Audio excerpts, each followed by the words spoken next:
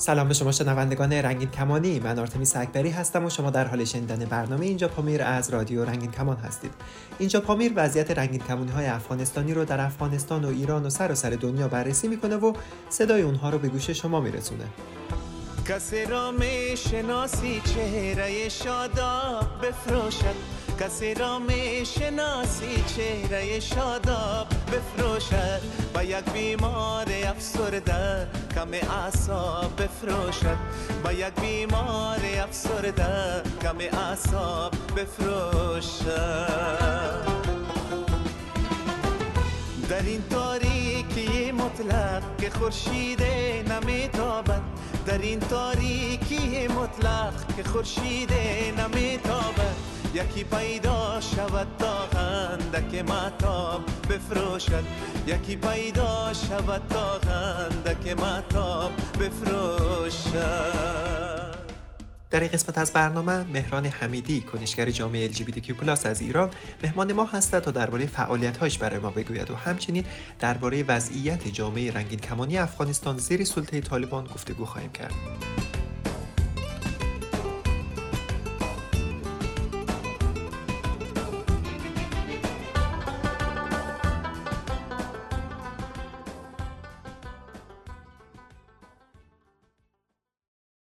سلام مهران جان، خیلی خوش آمدی به برنامه اینجا پامیر. خیلی ممنون از اینکه دعوت مرا پذیرفتی و در برنامه اینجا پامیر شرکت کردی.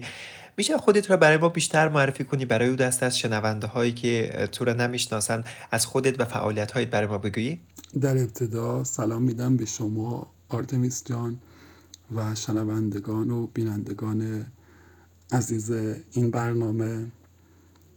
من مهران حمیدی هستم و با نام پسر رنگین کمانی در فیسبوک، اینستاگرام و توییتر چندین سالی که کار میکنم.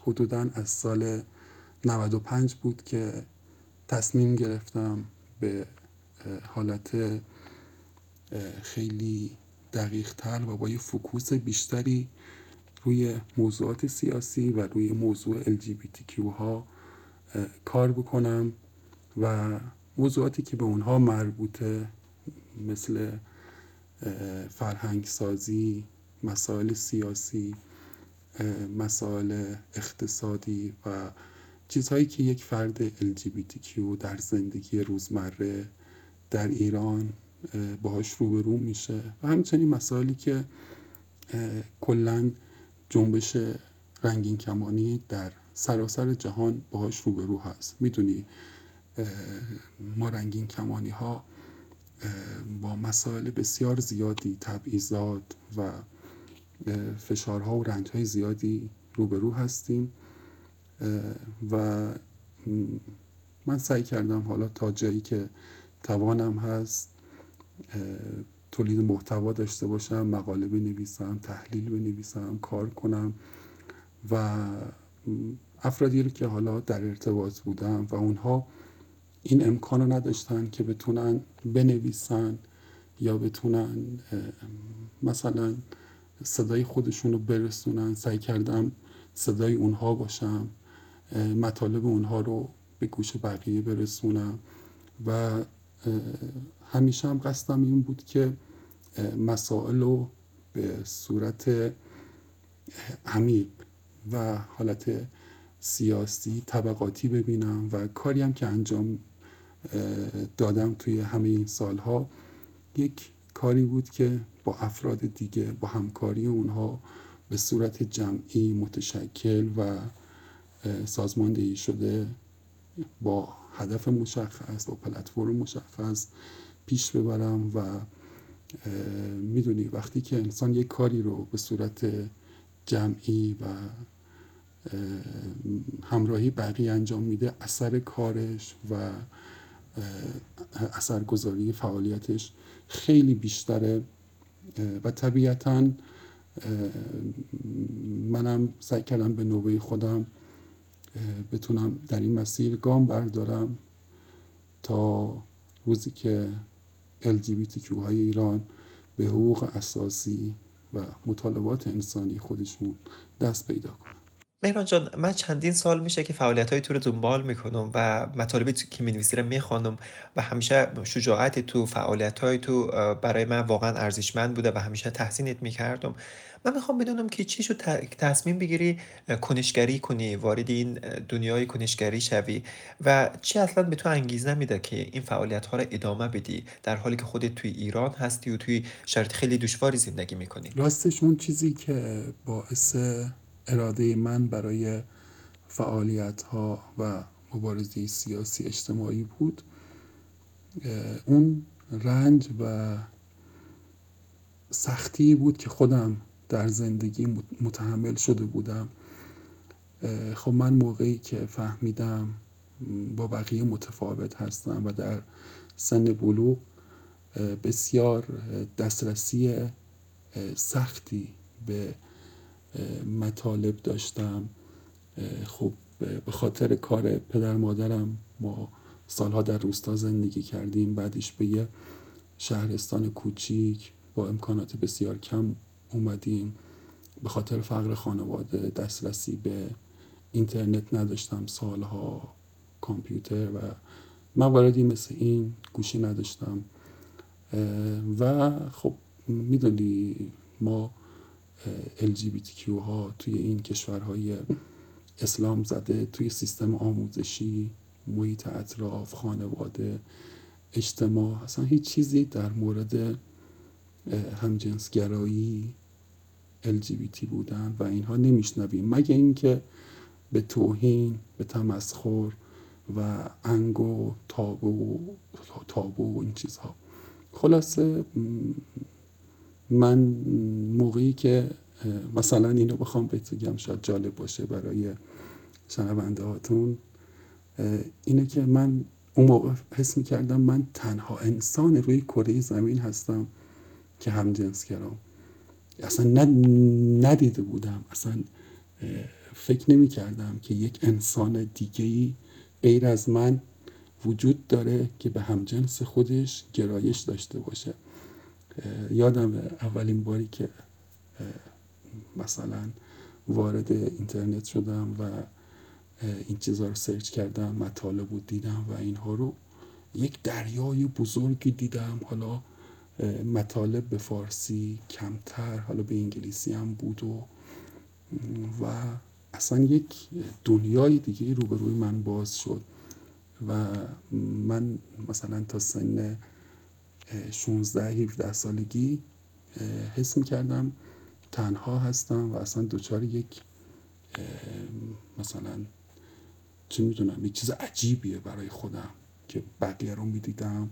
خب یعنی هیچ نمونه و مثالی از همجنسگرایی نبود در دور و برم و رنج بسیار زیادی کشیدم، خودم رو سرکوب میکردم. خب همه ما شاید یک دوره های مذهبی بودیم، نماز میخوندیم، از خدا کمک میخواستیم که حالا اینو حسا از ما دور کنه، مانند این.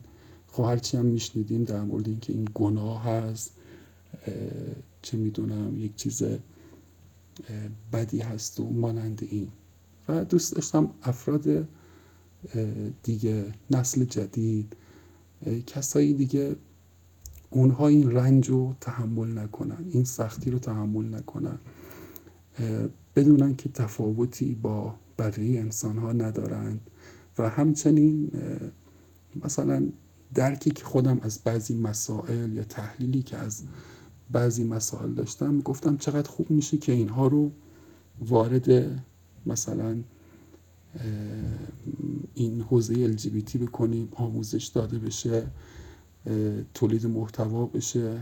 و اینکه همیشه توی ذهنم اینجوری بود که مسائل ما LGBTQ ها و مشکلاتمون بجز با فعالیت سیاسی و با نگاه سیاسی و مبارزه سیاسی حل نمیشه و طبیعتاً همه اینها اثرگذار بود و این به من یک اراده ای داد که بخوام وارد این فضا بشم و البته عشق و علاقه‌ای که خودمم همیشه به آزادی داشتم، اینکه انسان‌ها آزاد باشن، آزاد باشن اونجوری که دوست دارن زندگی کنن، آزاد باشن اون چیزی رو که میخوان بگن، اون کتابی رو که میخوان بخونن، اون سبک زندگی رو که دوست دارن انتخاب کنن،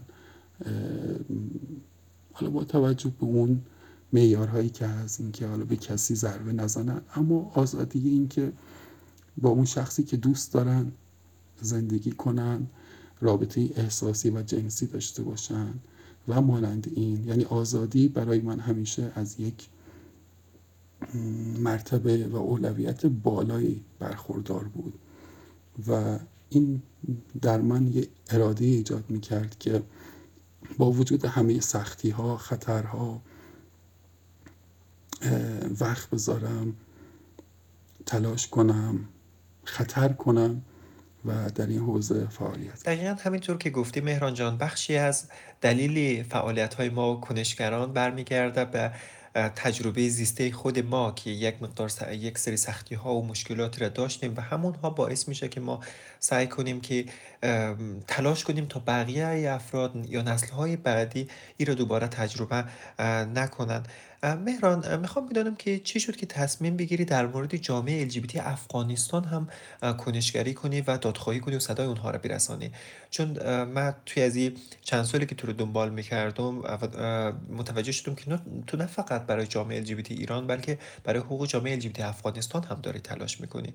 میشه علتش رو برای ما بگویی؟ ایران و افغانستان دارای تاریخ مشترک هستند، فرهنگ مشترک هستند و بخش بزرگی از جامعه افغانستان زبان مشترک با ما دارن که این افهام و تفهیم رو راحت تر میکنه و همچنین مسائل و دغدغه هایی که این دو جامعه و این دو کشور دارن اکثرا یکسانه.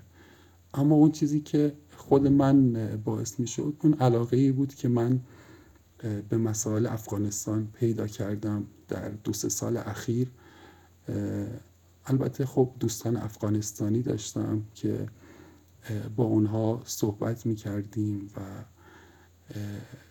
کار میکردیم، گاهی حتی با هم بحث میکردیم در مورد مسائل افغانستان و این یک توجه خاص و یک علاقه برای من ایجاد شد. اول اینکه یک کنجکاوی ایجاد شد که من در مورد مسائل سیاسی افغانستان برم مطالعه کنم، برم بخونم.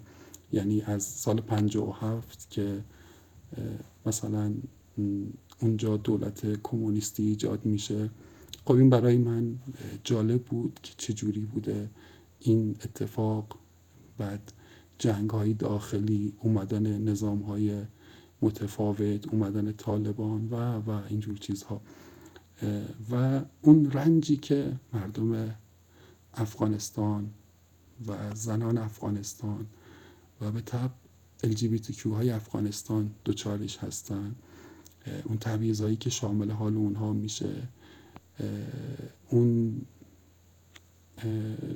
نقش اسلام و مناسبات مذهبی، اینکه یک کشور اسلام زده هست، اینکه اسلام و تفکرات مذهبی اونجا خیلی به زنها و LGBT ها فشار میاره و زندگی رو بر اونها سخت میکنه. خب این باعث شد که من به مسائل افغانستان علاقه‌مند شم و اون کنجکاوی اولیه‌ای که من داشتم خب باعث شد که آگاهی بیشتر پیدا کنم و آگاهی بیشتر طبیعتاً آشنایی بیشتر با افراد و دوستایی بسیار خوبی پیدا کردم، انسان‌های بسیار فهمیده، انسان‌های بسیار با استعداد مثل خودت یا بقیه دوستانی که حتی با هم دیگه دوستان مشترک داریم. این باعث شد که رنج و درد اونها رو رنج و درد خودم بدونم و به خصوص اون شوکی که آمدن طالبان ایجاد کرد و باعث شد که تمامی اون دستاوردهایی که حالا با همه نقدها و نواقصی که بود داشت در یک مسیری پیش میرفت و حالا یک آینده نسبی رو ایجاد میکرد که اونها از دست رفتن و اون صحنه هایی که ایجاد شد و اون پیش زمینه‌ای که از طالبان در اذهان بود و اون چهره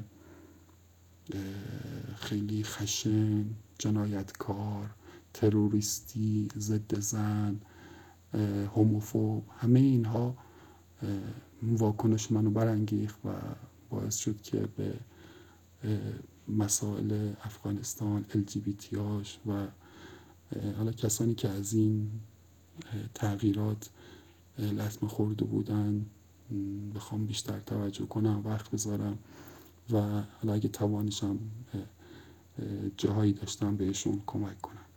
مهران، من از صحبت‌های از تو برداشت کردم که تو سالها هست داری وضعیت افغانستان رو دنبال میکنی، وضعیت جامعه LGBT رو همیشه دنبال و پیگیری میکردی. برای همین من میخوام به عنوان یک اکتیویستی که ایرانی هستی و داخل ایران زندگی میکنی اما وضعیت افغانستان رو پیگیری کنی یک سوالی ازت بپرسم. و مهران، خودی تو دیدی که افغانستان بین سالهای 1996 تا 2001 سقوط کرد و بعد از اون یک حکومت که گفته میشه که دموکراتیک هسته که من خودم بهش اعتقادی ندارم البته، ولی خب اون حکومت جمهوریت روی کار بود و سازمان‌های بین‌المللی زیادی فعالیت کردن داخل افغانستان، انجوهای زیادی از خارج کشور وارد شد یا داخل خود افغانستان تأسیس شد در مورد مسائل مختلف، در مورد تثبیت دموکراسی توی افغانستان، در مورد گسترش حقوق بشر توی افغانستان، در مورد وضعیت زنان افغانستان، وضعیت کودکان. اما ما هیچی ندیدیم در مورد جامعه LGBT افغانستان که مثلا بیان کار کنن یا فعالیتی را شروع بکنن. حالا بجز این سالهای اخیر هیچ سازمانی رو به اون صورت ندیدیم. من میخوام بدونم که نظر تو چی هست؟ دلیلش چی میتونه باشه؟ آیا این برمیگرده به ضعف جامعه افغانستان یا نه از اون طرف برمیگرده به ضعف جامعه بین المللی که هیچ اقدامی را در این رابطه انجام ندادن تا وضعیت جامعه LGBT را بهبود ببخشن؟ به باور من این برمیگرده به یه تصور یا یک نگاهی که کشورهای غربی به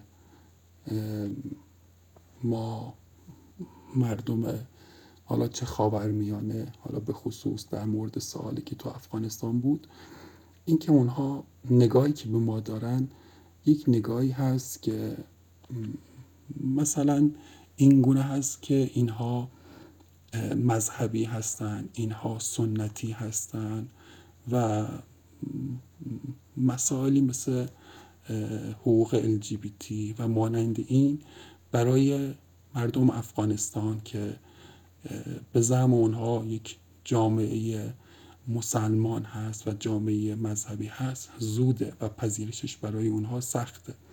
یعنی اونها اون متاسفانه اون نگاه یا اون گفتمان نسبیت فرهنگی که میگن ما بیایم به اون باورها و عقاید اون جامعه احترام بذاریم و بعد برای اونها کار کنیم و مسائلی که اینجوری هست، این در بین خیلی از سازمان ها، گروه ها و حتی سازمان ملل که نقش مهمی داره و میتونه داشته باشه بر اونها این نگاه مسلط و چیره هست. یعنی به جای اینکه مثلا بگن آزادی، حقوق بشر و اینها، نه شرقی هست نه غربی بلکه انسانی هست، بلکه اینو میگن این برای شرقی ها این نوع سبک زندگی، سکولاریسم، مدرنیسم و حقوق برابر زنها، حقوق برابر LGBT ها و مانند این، برای اینها این مسئله مناسب نیست و اونها یک فرهنگ دیگه دارن، یک نگاه دیگه به دنیا دارن و مانند این. متاسفانه این نگاه خیلی گسترده هست و اونها با این پیش‌فرض نگاه میکنند. البته خب من پیگیر بودم مسائل در سالهای اواخر جمهوریت این نگاه داشت عوض میشد. یعنی اینجوری هم نبود که حالا همه اینجوری فکر کنن. یعنی ما مواردی رو میدیدیم که سازمان ها و اینجوهایی بودن که داشتن تازه کار میکردن، داشتن فعالیت میکردن. من اینو که میگم خیلی دقیق و با اطلاع مستند بهت میگم که حتی در زمینه آتئیسم و نقد مذهب حتی گروه ها و سازمان هایی بودن که داشتن شکل می گرفتن. در مورد حقوق LGBT ها بعضی سفارت ها در روزهایی پرچم رنگین کمانی رو برمی افراشتن. در مثلا روز مبارزه با هوموفوبیا اینها پرچم رنگین کمانی رو حتی در برخی کمپ هاشون برمی افراشتن. در سفارت ها جمع هایی بود که فعالین میتونستن اونجا برن. مثلا در مورد آتئیسم بهت گفتم و گروه های نقد مذهب داشت جمع هایی یا سازمان هایی، حالا درسته نه با نام آتئیسم دقیقا، مثلا با نام علمگرایی و مانند این شکل می گرفت و این داشت مثلا نسل جدید و فعالین جدید داشتن به این سمت می رفتن و این نگاهی که از قبل بود و کم کم داشت شکسته می شد که متاسفانه با اومدن طالبان این قطع شد این مسیر و سیر پیشرفت. اما متاسفانه این نگاهی که تو میگی وجود داره و ما باید خیلی نقش بزرگی ایفا کنیم با کشورهای غربی، فعالینشون و اونها صحبت کنیم که اون تصویری که از ما داده میشه، این تصویر مذهبی، سنتی و مانند اینجوری نیست. ما مردم افغانستان هم مثل همه مردم جهان آزادی میخوان، برابری میخوان، انسانیت میخوان، احترام میخوان و این حقوق بشر یک چیز جهانیه و این هر کشوری به خصوص الان در قرن 21 آمادگی پذیرشش رو داره و میتونه اونو بپذیره. امیدوارم که این نگاه و این گفتمان تغییر کنه، هرچند که این نگاه و گفتمان نگاه غالبی هم در سالهای اخیر نبوده و من مواردی رو برات ذکر کردم که این نگاه و این روی کرد داشته تغییر میکرده و نشون میده که قابل تغییر هم هست و باید تلاش بشه که در سالهای آینده و حکومت بعدی که بعد از طالب میاد این حقوق و این مطالبات قطعی و حتمی باشه. بلند بالا چه تنها مانده ما، بلند بالا چه تنها مانده ما، بغل واکو که سر ما خورده ما، عزیز جان جگر جان، دلای دلای دلای ده، دلای دلای دلای ده، دلای دلای دلای ده، بغل واکو مرا کنجه بغل گیر، بغل واکو مرا کنجه بغل گیر، که دی شب در بیابان مانده ما، چه سر ما خورده ما، عزیز جان جگر جان، دلای دلای دلای دل، دلای دلای دلای دل، دلای دلای دلای دل. شما به پایان بخش اول گفتگوی من با مهران حمیدی، کنشگر جامعه LGBTQ+ رسیدید. شما میتونید ادامه گفتگوی من با مهران را در برنامه بعدی اینجا پامیر از رادیو رنگین کمان بشنوید. تا برنامه بعد، روزگار خوش.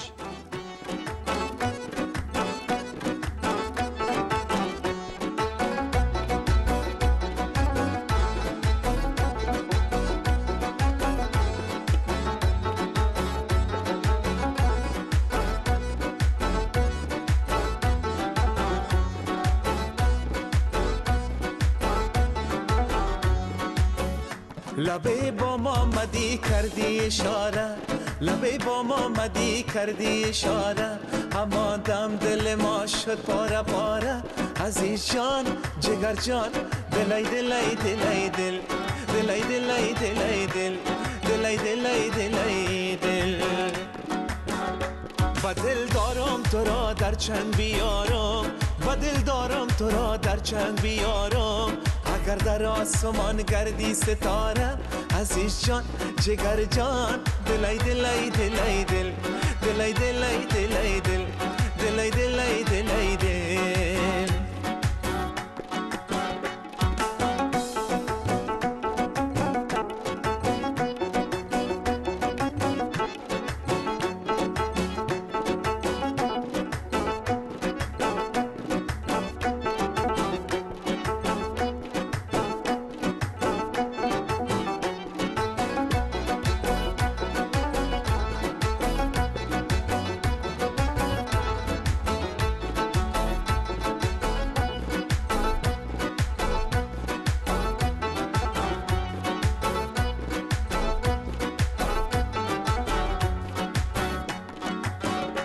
قده بالا بلنداری گل من، قده بالا بلنداری گل من. دو ابروی کمنداری گل من. عزیز جان جگر جان دلای دلای دلای دل دلای دلای دلای دل دلای دلای دلای دل. گل سبزی نرنگم خوشنمایی، گل سبزی نرنگم خوشنمایی. نشانی از چمنداری گل من. عزیز جان جگر جان دلای دلای دلای دل دلای دلای دلای دل دلای دلای دلای دل. بلند بالا چه تنها مانده ما، بلند بالا چه تنها مانده ما. بغل واکو که سر ما خورده ما. عزیز جان جگر جان دلای دلای دلای دل دلای دلای دلای دل دلای دلای دلای دل. بغل واکو مرا کنج بغل گیر، بغل واکو مرا کنج بغل گیر. که دی شب در بیابان مانده ما، که سر ما خورده ما. عزیز جان جگر جان دلای دلای دلای دل دلای دلای دلای دل دلای دلای دلای دل دلای دلای دلای دل دلای دلای دلای دل دلای دلای دلای دل دلای دلای دلای دل.